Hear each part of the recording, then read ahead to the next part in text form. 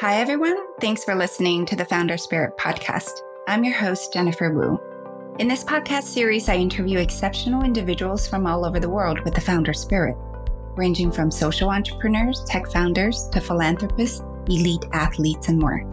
Together, we'll uncover not only how they managed to succeed in face of multiple challenges, but also who they are as people and their human story.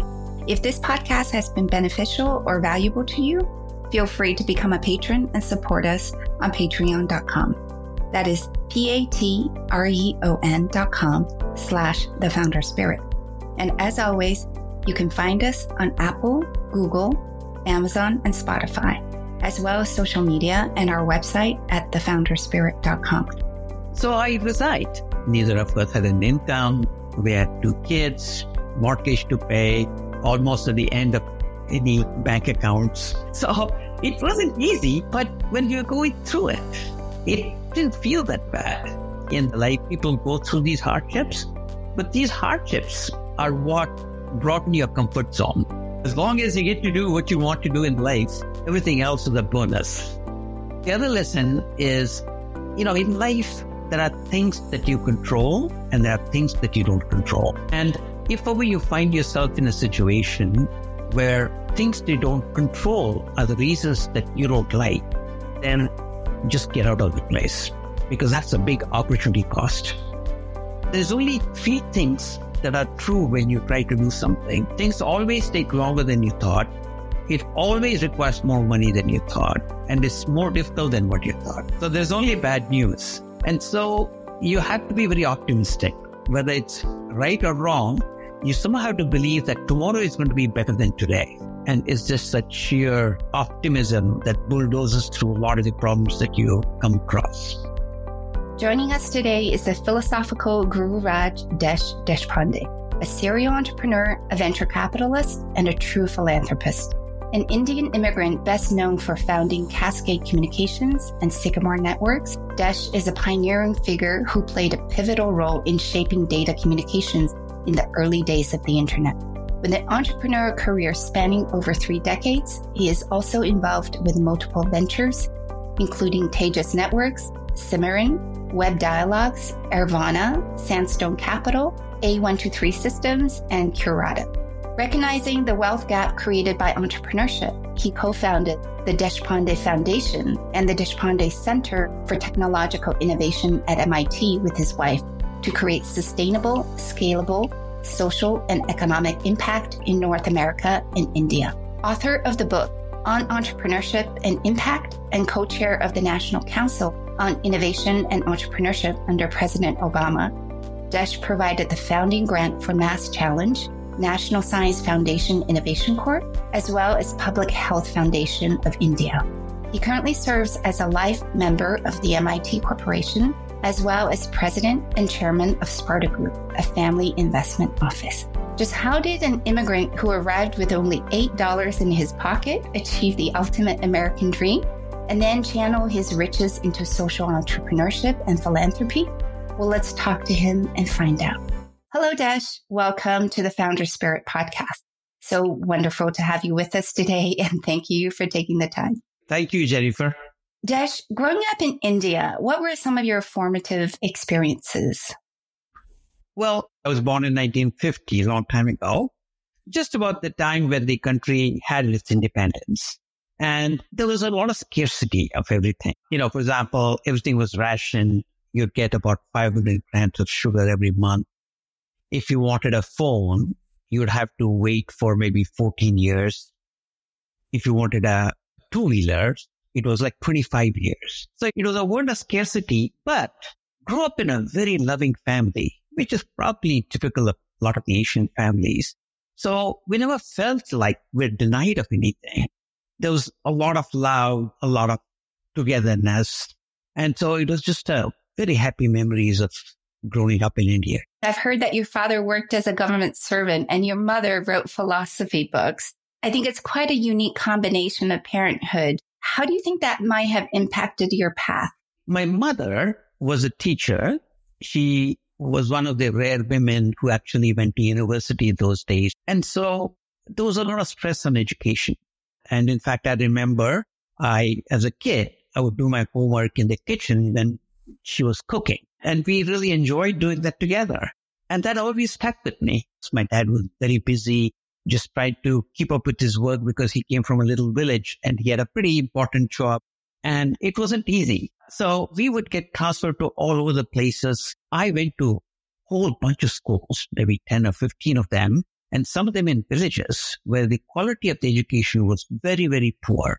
But because my mom was a teacher, I always kept up with everything. And then finally, when I had to go to university, it's pretty amazing that with that background and all the government schools and everything else, somehow I managed to get into pretty good colleges. So I think my mom had a lot of influence on my bringing up. My dad, he's 98. So we're very fortunate that he's still alive. But he's become very philosophical. I lost my mother about 12 years ago, and she was always philosophical, very articulate, very good communicator.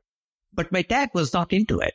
But it's amazing how his transition, he's probably one of the best practitioners of philosophy that he believes in. And it's very interesting to see how that has brought him so much peace and good health and everything else. That's wonderful to hear, because I think sometimes you get wisdom after a certain age. And it's also good to hear that he's still around.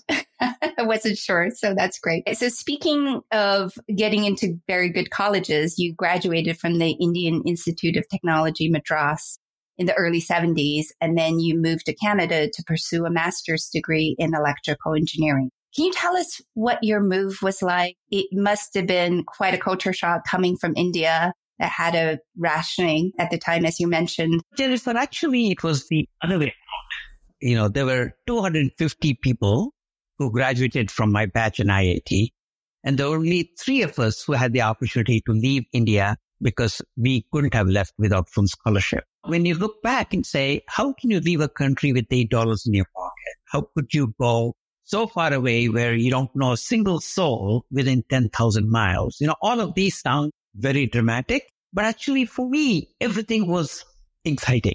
Sitting in the plane for the first time, staying in a hotel for the first time, and going to a different country, meeting people who are so different. So fortunately, for me, my whole life has been like that. It never looks like a challenge. It always looks like, wow, I'm so lucky. I get to do all these things. And so somehow that optimistic and positive view has stayed with me throughout my life. And I still enjoy that, fortunately. I never felt like I was denied of anything, or I was discriminated or not given opportunities. I always felt like, why is it that I'm the one who's being chosen to have this opportunity to experience things that are so different? Great.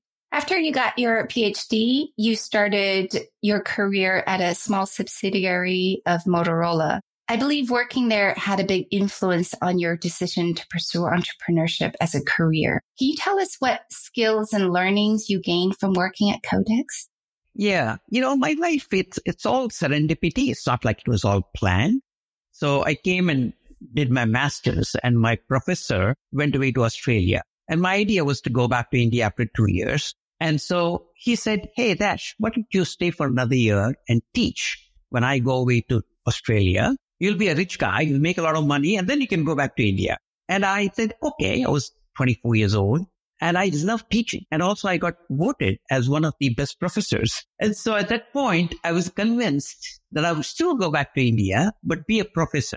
But you cannot be a professor without a PhD. So I stayed back and got a PhD. And then as soon as I finished my PhD, there was a little struggling company in Toronto, very good technology. At that point, the best you could do was 300 bits per second on a telephone line. These guys had cracked a code to do 9,600 bits per second, which was magical. But the Canadian companies are usually not very good in marketing, finance, and so on. So the company was really under trouble. So the head of engineering had to quit the company to come and teach at Queen's University, where I was doing my PhD. So I got to know him well. And just a couple of months before I finished my PhD, Motorola came and bought that little company in Toronto. And they hired Peter Brackett to be the head of engineering again. And so Peter called me up and said, hey, forget all this research, teaching. Why don't you come here? It's a lot of fun. But because I knew Peter so well, that I said, yeah, this makes sense. And so I landed up in Toronto working for them. And so over the next 4 years, we built that into $100 million business, went from 20 people garage operation to about 400 people. And it was quite a ride, nothing like what I had done in research or master's or PhD. And so in 1984, when I and my wife looked at it, we said, hey, if I can do this for Motorola, I should be able to do this for myself. And the only two places where there was this concept of venture capital was Silicon Valley and Boston. So we moved to Boston in 1984, and we've been here ever since. So after 8 years at Motorola, you co-founded your first startup, Coral Networks, in Boston, but you left within 2 years. Why did you decide to call it quits, your first company, and what was the decision process like for you? Yeah, I started a company with another co-founder, Frank Browns. And, there was no ecosystem at that point. Maybe there were 5 or 6 entrepreneurs in all of Massachusetts. The biggest venture capital fund would be like $5 million or $10 million. And so if ever they funded you and something went wrong, they wanted to make sure that you heard more than they heard. A minimum thing was you had to go without a salary at least for a year before they said, oh, okay, we know you're committed. And so my wife also went to IIT and she had a master's in computer science. So she kept her job and I quit. And for a year, we had 2 little kids. So it was not easy, but it was fun. And then after a year, dream come true, we actually got funded $3 million, which is a lot of money those days. And then I got on the payroll and my wife resigned because she had to at least look after the kids. And everything was fantastic. But about 3-4 months into it, I and my partner had a difference of opinion. And the difference of opinion had to do with time to market. We were trying to do something that's 10 times better than the competition. And as we started getting into the implementation, 10 times was very hard. 5 times was a piece of cake. 8 times was maybe doable.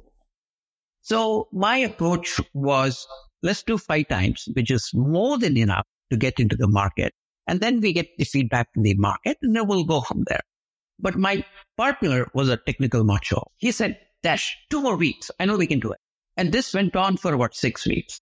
And then at that point, I knew, and I was more the junior partner. I was like a new immigrant and he was more an established executive in a company, first time entrepreneur, but well known. And so I knew the board would pick his approach as opposed to my approach. And so one day I was driving up to the company and I remember I stopped at the gas station, called my wife and said, I think I'm going to resign. And so she said, okay, if that's what you want to do, you should do it. And so I went and I told Frank that, Frank, I think we don't agree on this. And I don't want to hang around saying, I told you so, because who knows, you may be right, but those chances will diminish even more if I just hang around and keep saying, I told you. So I resigned. Neither of us had an income. We had 2 kids, mortgage to pay, almost at the end of any bank accounts. So it wasn't easy, but when you're going through it, it didn't feel that bad. In the life of people go through these hardships, but these hardships are what brought me a comfort zone. Having grown in a very middle class, safe environment, getting exposed to a lot of these things really broadened my comfort zone. And then life didn't look that risky. And then it sort of appeared like, hey, what can go wrong? Nothing much. As long as you get to do what you want to do in life, everything else is a bonus. And so I think that's what led to ability to do lots of different things later on. Yeah, they say true personal growth lies outside of your comfort zone. I think that's a really good lesson to learn early in life. Also, another insight is that if you could already launch a product that is cheaper, better, or faster than your competitor, then don't wait for perfection. Being 5 times better than your next competitor is good enough to go to market with, and then you can always improve upon it. Yeah, I mean, even if you do 2 times better, that's more than enough to get into the market. And then, you think you know the market, but you really don't until you really get the product out and start talking to a lot of people. When people really pay, that's when they really can be really good.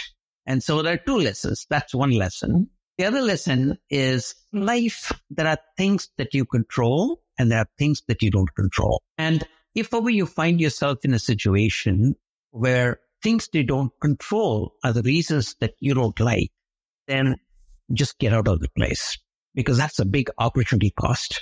I could have hung around there for another 2 years and lost the opportunity. In fact, that's exactly what happened to that company. I went on and fortunately had another successful company. But that gentleman, he kept going for 4 years, chasing that thing, and it raised a lot of money, but the product was still not there. Finally, the company got bought by Synoptics for 15 million or something. So it was like a fire sale. So I think if you find yourself in situations where there are things that you don't agree with that are beyond your control, there's not much you can do. You just have to get out and find another situation. In fact, actually, one of my favorite quotes is by Viktor Frankl, where he said, if you're challenged with a situation that you cannot change, it's better to change yourself. A few months later, after you quit, you started Cascade Communications, your second startup. I remember I had a network switch from Cascade back in the day.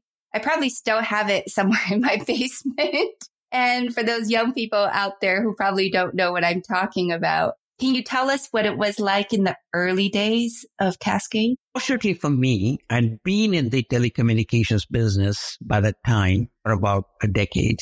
Not only did I have a PhD, but also been in the market. And what was happening was at that time, all the companies were building networks to make themselves more productive. So a network would be all the GM connecting all their branches so that employees can become more productive. Slowly, it started extending to connecting their vendors and supply chain people. But these were very captive networks. And when I looked at the telephony, the telephone networks were built by companies to connect their branches. And then, of course, by 1988, 89, when I was starting my next company, there was no phone that couldn't connect to every other phone in the world. So I said, hey, if this is true, then every computer has to be able to connect to every other computer in the world. So that was sort of the big idea. Now, to be able to make that happen, networks had to go away from being private networks to public networks, because anybody should be able to connect to it.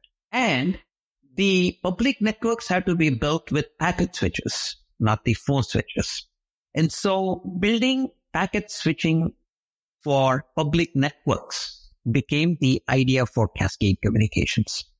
And fortunately, what happened was, this was 1990 when we got funded. But in 92, 93, suddenly internet popped up. And internet is exactly what we were envisioning. Usually, startups cannot really do a missionary sell and change the world in a different way.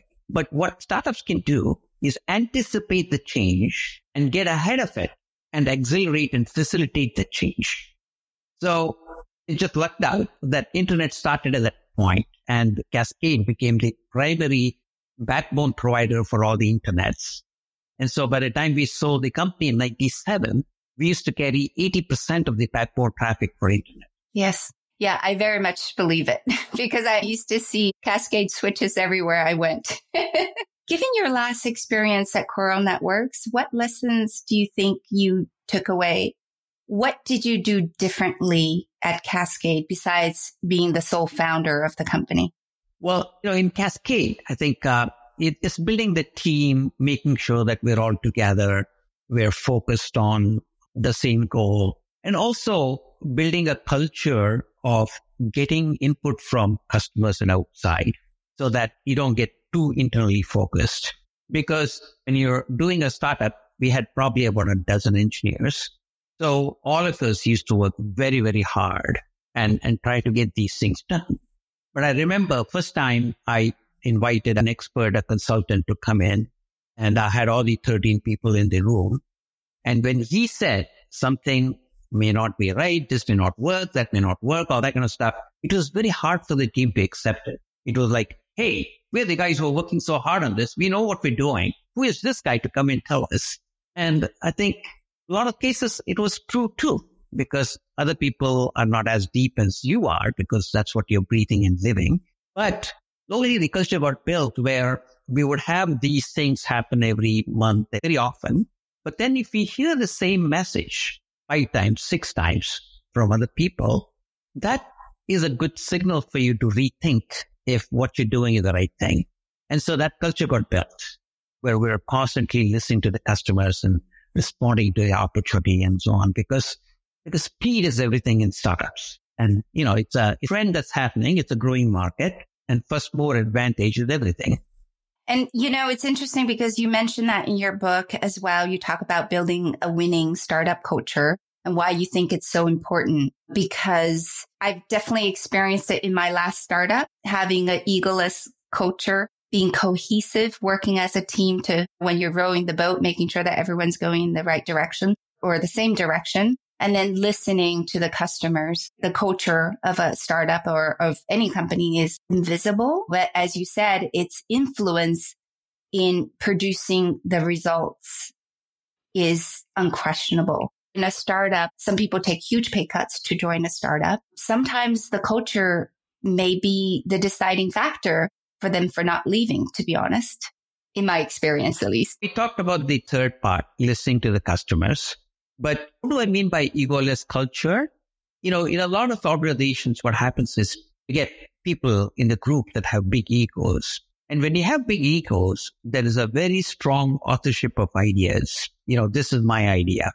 And typically what happens is that when you make these decisions, you don't really know whether you're right or wrong, because you make a decision based on the information that you have at that time. However, decisions become obvious whether they're right or wrong as time goes by. If you have a culture with very big egos, even after you see that it's a mistake, it's very hard to correct it, because the person who authored that idea, he's going to fight tooth and nail. He knows it's not the right idea, but he can't give it up. Whereas if you have an egoless culture where people really enjoy thinking through and making the right choices as they go along, you build value.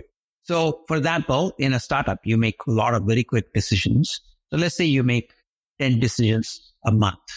You get 5 right, 5 wrong, because you really don't know. It's not like there's a lot of data and guarantees and so on. And some of them are right, some of them are wrong. So let's say 5 are right, 5 are wrong. But as time goes on, if you have a culture where the team has the ability to trim the bad decisions and just nurture the good decisions, the value gets built. If you have a culture that's a very high on ego, it stands still. You got 5 right, 5 wrong, and you're not willing to give anything up. And so you don't really build the value. So it's very important that you all stay together. And the cohesiveness is very important for the same reason, because it's like a little canoe. And if you're not all trying to get to the same direction, the speed is 0. If you're all trying to navigate to the same direction, you do pick up speed. Doesn't mean that it's the right direction, but you now have the ability to actually keep this canoe moving so that you can direct it. So it's 2 different things. One is, does the team have the ability to pick up the speed and get things done? And then as information becomes available, do you have the ability to correct it? If you stand still, you may be constantly trying to point it to the right direction, but it doesn't work, because if you don't have speed, you can't navigate. Be able to admit that you are wrong and you should be heading the other way. It's very important to build that culture. But I think that cohesiveness of the team also comes from first having an egoless culture, because you're more likely to attract very talented team members. And I think that egoless culture is so hard to create these days because it is invisible. It's part of the personality of the founder, I believe. It comes from top down. Culture is not something that you can build from bottom up, in my opinion. So kudos to you. I love those 3 winning elements of building the right culture for the company. Also, Jennifer, I think a lot of the people think that big decisions are made in the board meetings and big shots coming together, making these decisions, but that's not true. What I found is that if you build a culture that's right, it's all a question of choice. So the value is in actually thinking through and lining up the options that you have and how do you evaluate those options. But let's say you have 2 options, and if you don't fight over it, then what you do is you can just flip a coin and just pick one. So again, there is no author for that decision that you're making. The only decision that you're making is that this is a decision that needs to get made today.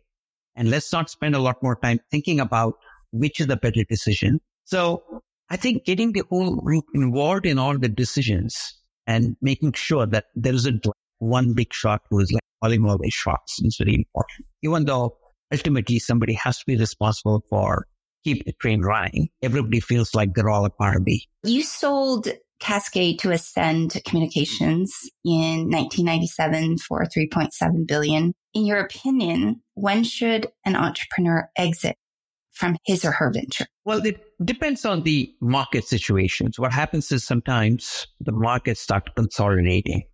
When market starts consolidating, either you're the consolidator or you become a part of a bigger company. Like we became a part of Lucent. At that time, Lucent was a very large company.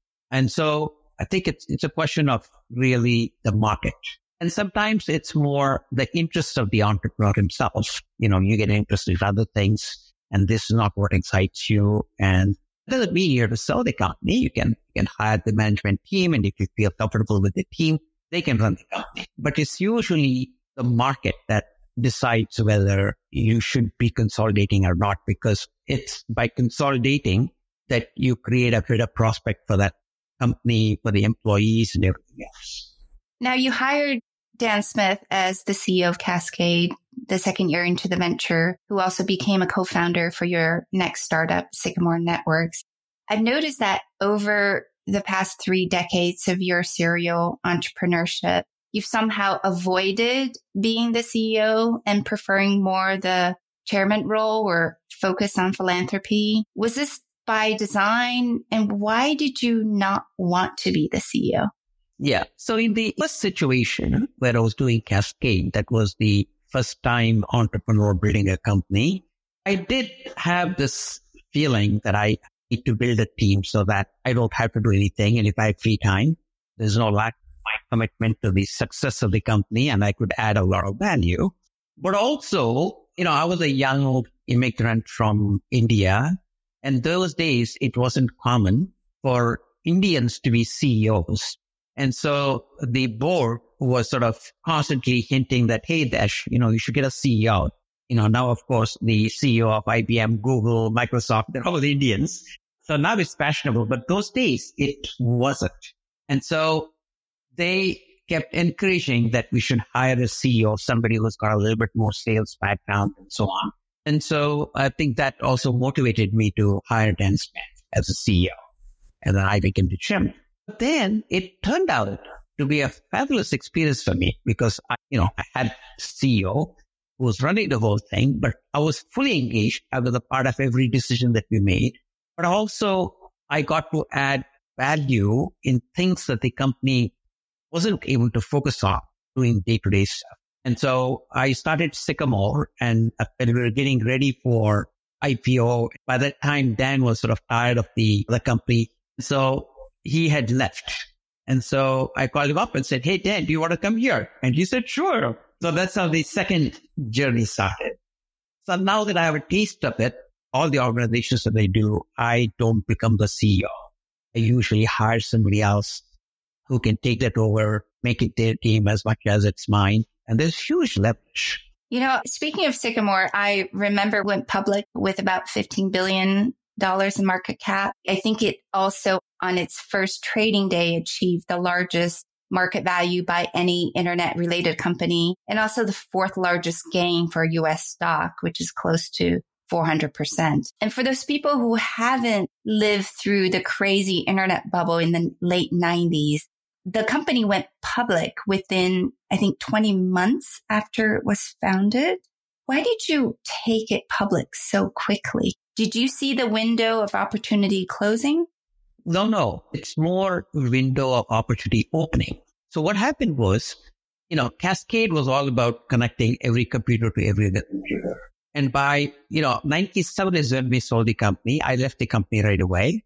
And then I probably spent a year just mentoring a lot of the entrepreneurs in the Boston area. I must have mentored maybe 100, 150 companies. It was my full-time job. And then I came across a couple of these MIT engineers who were working on optical.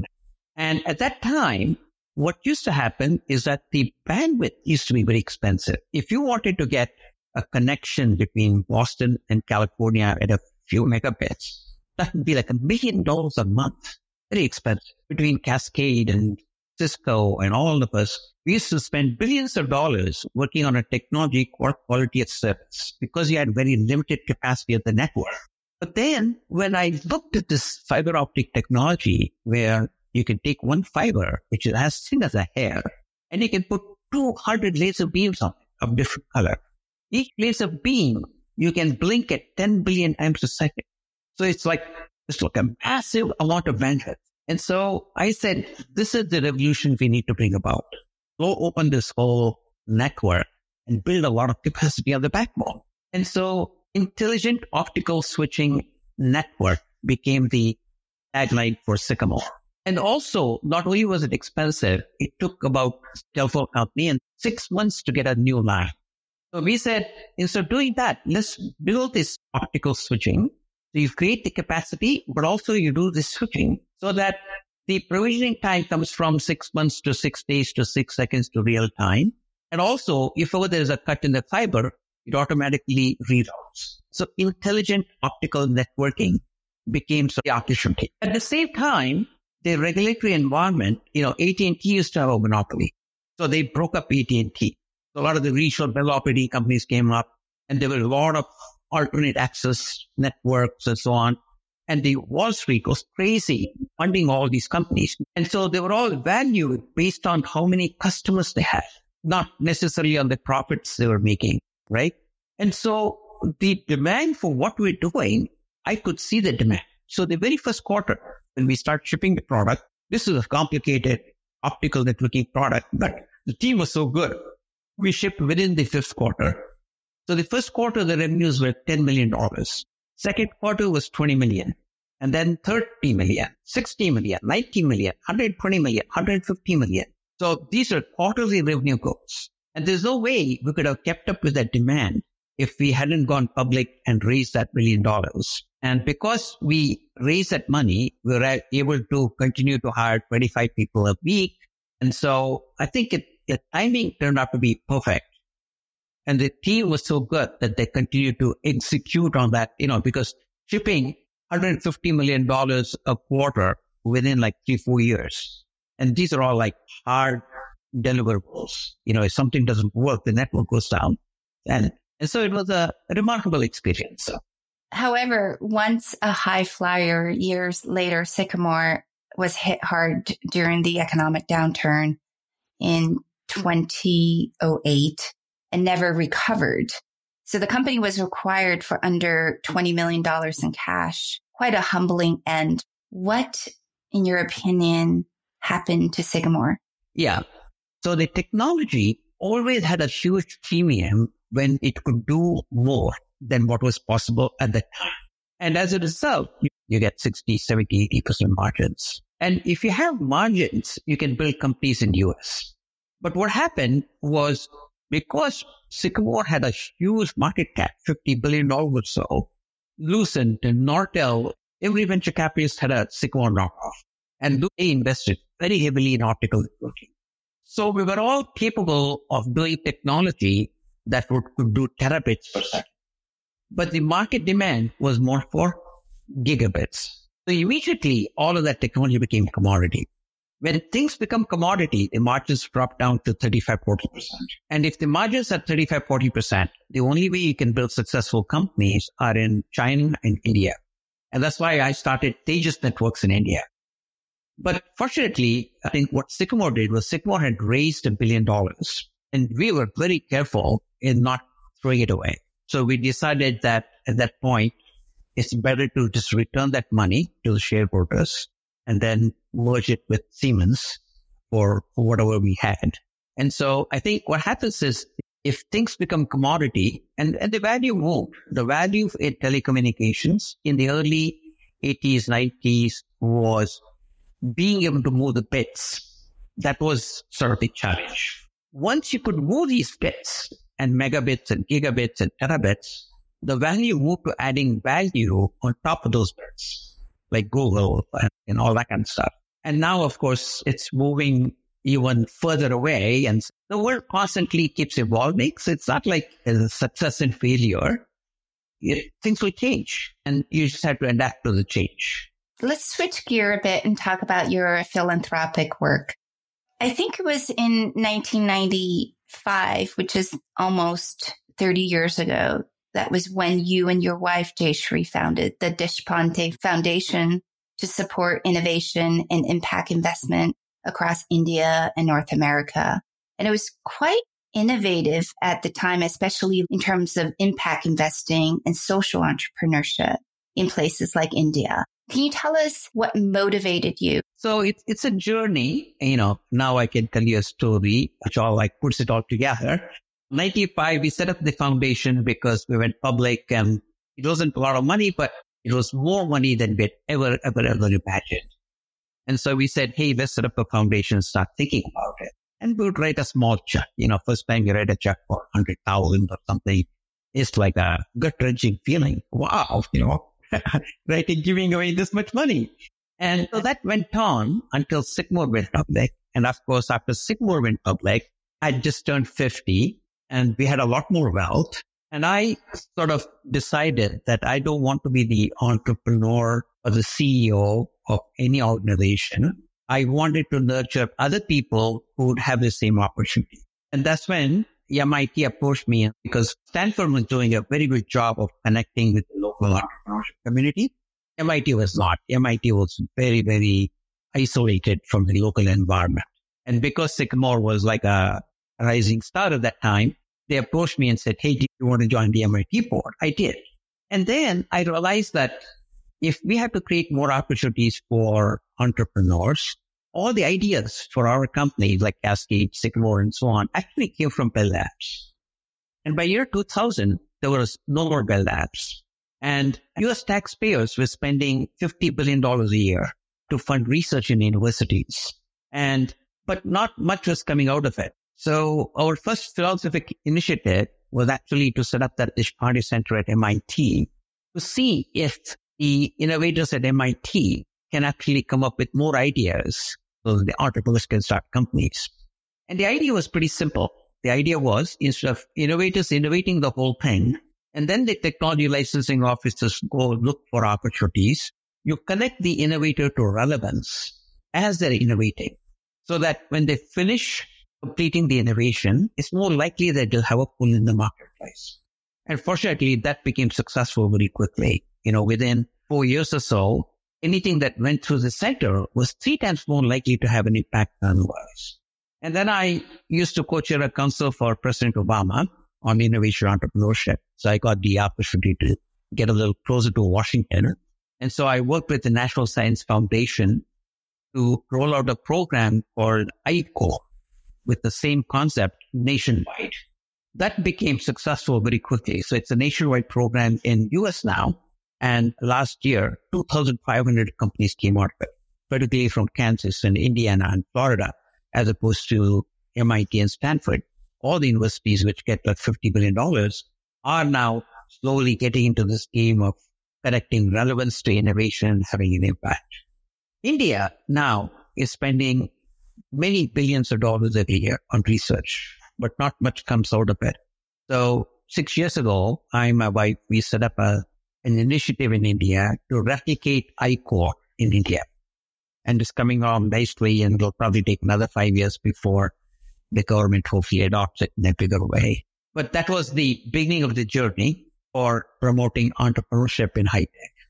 And in making sustainable social and economic impact, how does the approach differ in the US compared to a country like India? It's not so much the difference in the countries. It's more, you can look at the world and 8 billion people, and there's 3 billion people who have disposable income, and 5 billion people don't have disposable income. And making a difference in the lives of those two groups of people is what everything is about. Social entrepreneurship, universities, governments, everything. But the way you make a difference in the lives of those two groups of people is a little different. In India, that would be like 20%, 80%. In US, it would be 80%, 20%. But when you make a difference in the life of the people with disposable income, you have to compete for the opportunity. Because they have the options, you cannot just go to them and say, hey, try this. You have to compete. You have to innovate. You have to show them that you have something that they've not seen before. And so innovation becomes very important. And when that innovation meets relevance, you have an impact. And that's the ecosystem that's gotten developed over the last 50 years for entrepreneurship and startups and everything else, which is what drives the GDP and everything else. But when you want to make a difference in the lives of the people at the bottom, particularly if you go all the way to the bottom, they're just struggling to get through the day. So innovation doesn't mean anything to them. And you don't need a solution that's earth-shattering, patentable, first time in the world, hugely competitive. So that equation actually gets turned around and it becomes relevance plus innovation equal to impact. So you have to co-create this solution with them. You have to build capacity within those communities. And then you slowly start scaling it. And as you start scaling it, you'll get an opportunity to inject more and more innovation, more and more strategic thinking, financial planning, all the stuff that you do in the 3 billion people economy. But the mistake that most of the people do is they start with innovation. And unfortunately, it doesn't get them anywhere because they're constantly coming up with ideas that are more and more complex. And the people for whom they're coming up with ideas have no capacity to solve them. You know, it's interesting because recently my friend who runs an NGO, she went to India and they got a grant actually from Stanford because they work with prisoners in the justice system in India. And they realized that a lot of the prisoners can't actually read or write. So when they're signing, they actually don't know what they're signing. And I think this is one of the typical examples of relevance. They created an app so you could speak out what the text is. So it's typical one of these things where if you're not in that context, right, for those of us who are living in the Western world, it doesn't even come to your mind that this is what is happening in certain parts of the world. Yeah, no, you're right. In fact, I think the goal for our foundation now is to really connect competence and the connectedness. So I think the big challenge in the world is how do you still motivate people to come up with good ideas, but how do you also connect them to the people who need them so that we're coming up with relevant solutions and also scale them in a way so that there is capacity that's getting built within those communities to be able to spread that. You know, because unless you build that capacity and the ownership within those communities, your solutions don't scale. And so we started this program in India 15 years ago and in US about 10 years ago. And it's very nice to see how some of it is showing a lot of promise. You're promoting entrepreneurship to people who are at the bottom of the pyramid, both in the US and as well as in India. And most of the time, these are, you know, maybe small businesses, but it creates livelihood. It gives people more meaning, more purpose to go on. And looking at how India has evolved over the last, I guess, 10, 15, 20 years, how do you look at the future of India now that China, its main competitor on the global stage, is slowing down? What do you think the future holds for India? You know, in India, when I left in 1973, there was a huge difference between India and, let's say, rest of the developed economies. And there was not much confidence in the young people that they could do anything big. But now the confidence is just amazing of the young people that they can take on the world. And I would say there's probably 2-3% of the population, which is still like 20, 30 million people, who are second to none in the world in terms of their competence, whether it's engineering or doctors or lawyers, journalists, any profession that you take, there are globally competitive talent in India. But that's maybe 2, 3, 4%. But then you have 80% of the people who are not a part of that whole economy. So on one side, I think India needs to continue to spread that talent out to more and build the economy, unicorns and all that kind of stuff. But also the country needs to find newer and newer ways to bring those benefits to the people who are being left behind. And it's very exciting in India because I think India seems to have 3 things that's a rare combination. You know, you have globally competitive people, so it's got the talent. You have a huge problem facing right in your face. You know, you could go to Mumbai, any big city or rural India, it's very obvious, the poverty and the suffering and what they have and what they don't have and everything else. So it stares at you every day. And the third thing is there is a lot of freedom in India. You can do anything you want. Nobody stops you. As a combination of those three, India is coming up with a lot of good social entrepreneurship programs that are scaling. For example, I work on a midday meal program in India where we serve 2.2 million midday meals every day. So we already served 4 billion meals, and that's still continues to scale. We're working on a farm pond, where you dig a hole that's 100 feet by 100 feet by 12 feet. And that's enough rainwater to irrigate 5 acres of land. And it doubles and triples the income of the farmer. We've done 10,000 of them, and we are on target to do 100,000 of them. And when you have the scale, you also get the opportunity to inject a lot of innovation. So we have a rural transformation technology center that we built, which tracks 30 satellites, collects about a petabyte of data every month. And given any piece of land, we can recreate the history of water for the last 12 years so that we can ideally locate the farm pond and so on and make sure the farmer actually makes more money. He actually pays for the whole thing. He pays 20% upfront, 80% in the loan, and then he pays it back within a few years. So these type of solutions that can be implemented in scale, I think will start coming from India. And that's a beacon of hope for the bottom 5 billion people, because there's no reason as to why these solutions that get developed in India cannot propagate to other parts of the world. And besides providing access to capital, how do you teach people to become entrepreneurs? Well, I think it's pretty simple. There are 3 types of people. People, when they see a problem, get all excited about it. There are people who see a problem and start complaining, and people who are oblivious to everything. And the only difference between a vibrant community and an empowered community is a mix of those people. For example, MIT, when you were here, you could see how everybody is dropping at the bits to solve some problem for the world.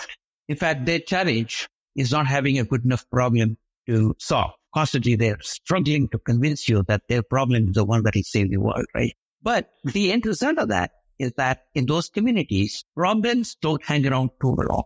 Because if there is a problem, somebody's going to crack it and they're going to solve it. In impoverished communities, problems become chronic. They get deadlocked. People try a little bit. They cannot solve it. So they feel victimized. They feel helpless. And then they start complaining.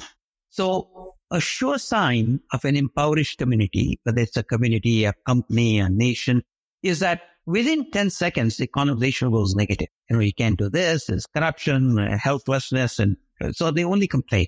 So our whole foundation philosophy is to change the culture of that community. But the culture cannot be changed top down. You cannot do mandates and just say, you shall do this. So what you have to do is you have to pick 5 people who are more likely to succeed in those communities. And somehow give them a hand to become successful. Then 5 becomes 10, becomes 50, becomes 500, becomes 5,000. At some point, it has critical mass and it takes over. And typically, in any of these cultural changes, you have reached a success point if you have changed a third of them who actually embrace the new approach. Another 1/3 of them reluctantly accept it. And the last 1/3 will never accept. But that's okay. Over the course of time, the new guys will continue to accept and it'll change. So everything that we do, for example, we started a program in US called ePoint, Entrepreneurship for All. This is about 10 years old now. We started in Lowell, Lawrence. So now we have 1,400 companies. 80% of them are owned by women. 30% of them are previously unemployed. And 70% of them are BIPOC. And so we are on target now to scale to 50,000 companies by 2030. And my hope is that we will do the same thing that what the world has done for the high-tech entrepreneurship. When I was starting my company, there are 5 or 6 entrepreneurs in Boston.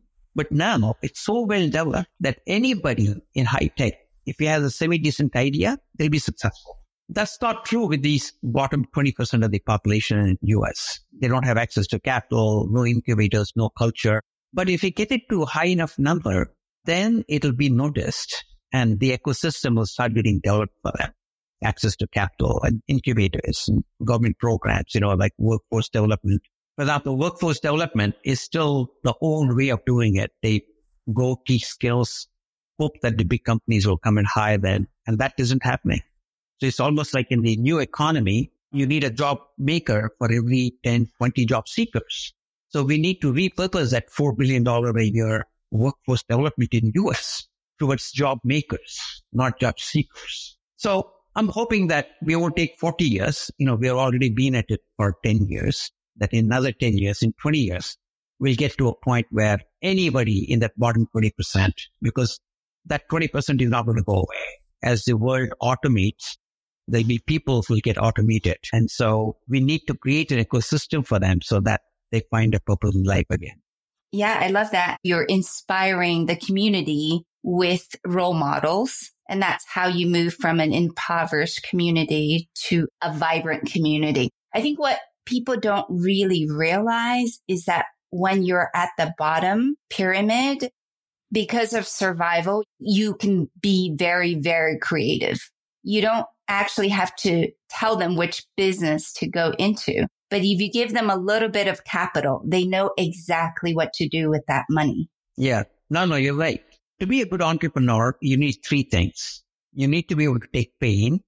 You have to be able to do with what you have, and you need some skills. These people are extraordinary in terms of taking pain because their pain is unimaginable. They know exactly how to do with whatever little they have. What they don't have is a skill. And so if you just give them a little bit of hand in that dimension, they become survivors. And it's not like they build huge companies. Build companies with 5 people or 10 people, but that changes the culture of the community. In some ways, there's a lot of NGOs. In US alone, there are 3 million NGOs. But the NGOs start because they have a huge compassion. And this approach is very counterintuitive for them because an NGO typically says, who is the person who needs most help? So there always be cases where the people are most disadvantaged. But trying to help those people to start with is very complicated. So what happens is they get stuck and maybe they'll help 5 people, 10 people, 15 people. But it's very difficult for them to bring about a systemic change. Whereas the way we're doing things in India and in here, we're actually picking people who are more likely to succeed and then extend that to other people so that it becomes a part of the culture. So that's the difference between being a social worker and being a social entrepreneur. And I think entrepreneurship, as I've seen it, can be very contagious, right? Because certain members of the community sees that other people are prospering, then they also get that bug. You're absolutely right. It's addicting because I think in general, what I found is that once people change over from being a complainer to problem solvers, it's so much more fun that you'll never go back and become a complainer again. Right. Desh, what do you look for in a startup? Well, I think it's always the entrepreneur because like you've heard before, you always fund an A team with a B idea than an A idea with a B team because the ideas have to keep changing. They don't stay the same. And so you want people who are good listeners, who have the ability to see reality for what it is. And the other two qualities are probably being optimistic and being a little naive, because people who are thoughtful, like professors or, people who can think through everything, they don't make good entrepreneurs because they see too much risk in everything, right? So people have to be a little naive. They somehow have to believe that, hey, that's okay. I can get it done. And it's irrational, but that's an important quality. The second one is, there's only 3 things that are true when you try to do something. Things always take longer than you thought. It always requires more money than you thought. And it's more difficult than what you thought. So there's only bad news. And so you have to be very optimistic. Whether it's right or wrong, you somehow have to believe that tomorrow is going to be better than today. And I've seen those people actually do very well because they don't give up that easily. They just keep trying. And it's just such sheer optimism that bulldozes through a lot of the problems that you come across. And similarly, for you, everything is so simple. It's very simple. Yeah. I count my blessings. How can I go wrong? I'm always ahead of that $8 in my pocket. So I'm always a winner. That's right. And for the young generation who are today trying to, be an entrepreneur and find their passion, what advice would you give them? Well, finding a passion is always the hardest thing. because, you always say, hey, pursue your passion. But then people say, I don't have a passion. What is my passion? And the best way to get there, to find your passion, is number one, at least you can start eliminating all the things that you do in life, which you're not passionate about. A lot of the times, particularly with the social media and everything else, people try to keep up with the Joneses too much. And when you start doing that, you lost all your freedom. To really find your passion, you need two things. You need, number one, you need a lot of freedom, actually. And the freedom both in terms of having a little bit of time as a white space, but also financial freedom. When do you get financial freedom? You get financial freedom when you have more than what you need. How much you have, that just depends on whatever you have. But you definitely control what you need. So I would say people should just simplify their life to the point where they do have financial freedom and a lot of time, so that there's enough white space to look around and really come to that self-realization in terms of what is it that they really enjoy. And if people really do things that they enjoy doing, then life is great. Everything is inside of you. If you just had the time and space to think. We're soon coming to the end of this episode. Desh, can you tell us what your favorite books are over the years? Recently, over the last few years, I don't read books anymore. I just listen to podcasts because I know how much effort all of you put in terms of producing these podcasts. I usually go for a walk every day. And so the most I look forward to is to listen to the podcasts. If ever somebody mentions me a new book or whatever, it's not that hard to just Google an author and find a podcast where they summarize everything that they have to say in that book. So I get my walk done and I listen to the podcast, and it's been an amazing experience because every day I get to listen to something else, and I'm looking forward to the walk because I get to listen to all of that stuff. Right now, listening to a lot of Lex Friedman, and it'll probably keep me busy for maybe 7 or 8 episodes. And then I move on to somebody else and somebody else and somebody else. And so, but it's amazing how you can leverage the creativity and the effort that so many people are putting in and squeezing everything out.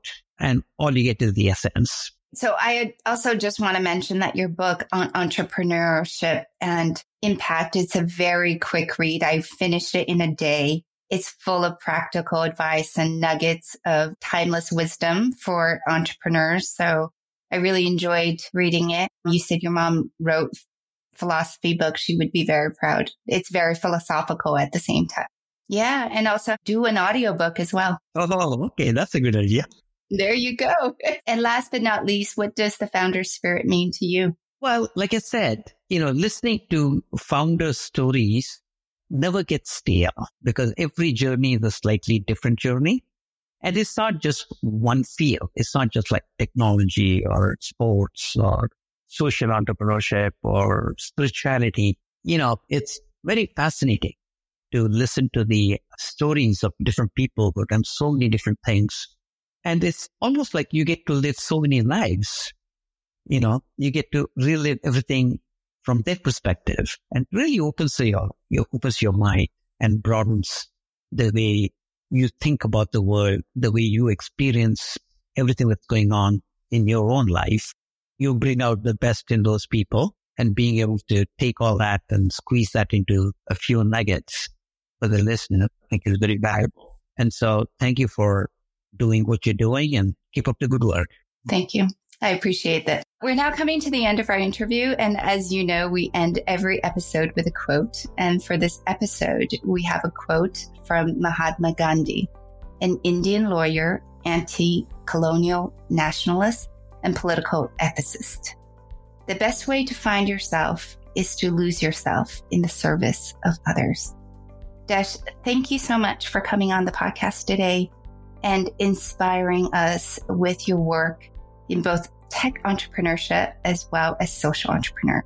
And thank you so much for taking the time. Thank you. If this podcast has been beneficial or valuable to you, feel free to become a patron and support us on patreon.com. That is patreon.com/thefounderspirit. And as always, you can find us on Apple, Google, Amazon, and Spotify, as well as social media and our website at thefounderspirit.com. The Founder Spirit podcast is a partner of the Vilar Institute, a nonprofit foundation focused on accelerating the transition to a net zero economy and restoring planetary health.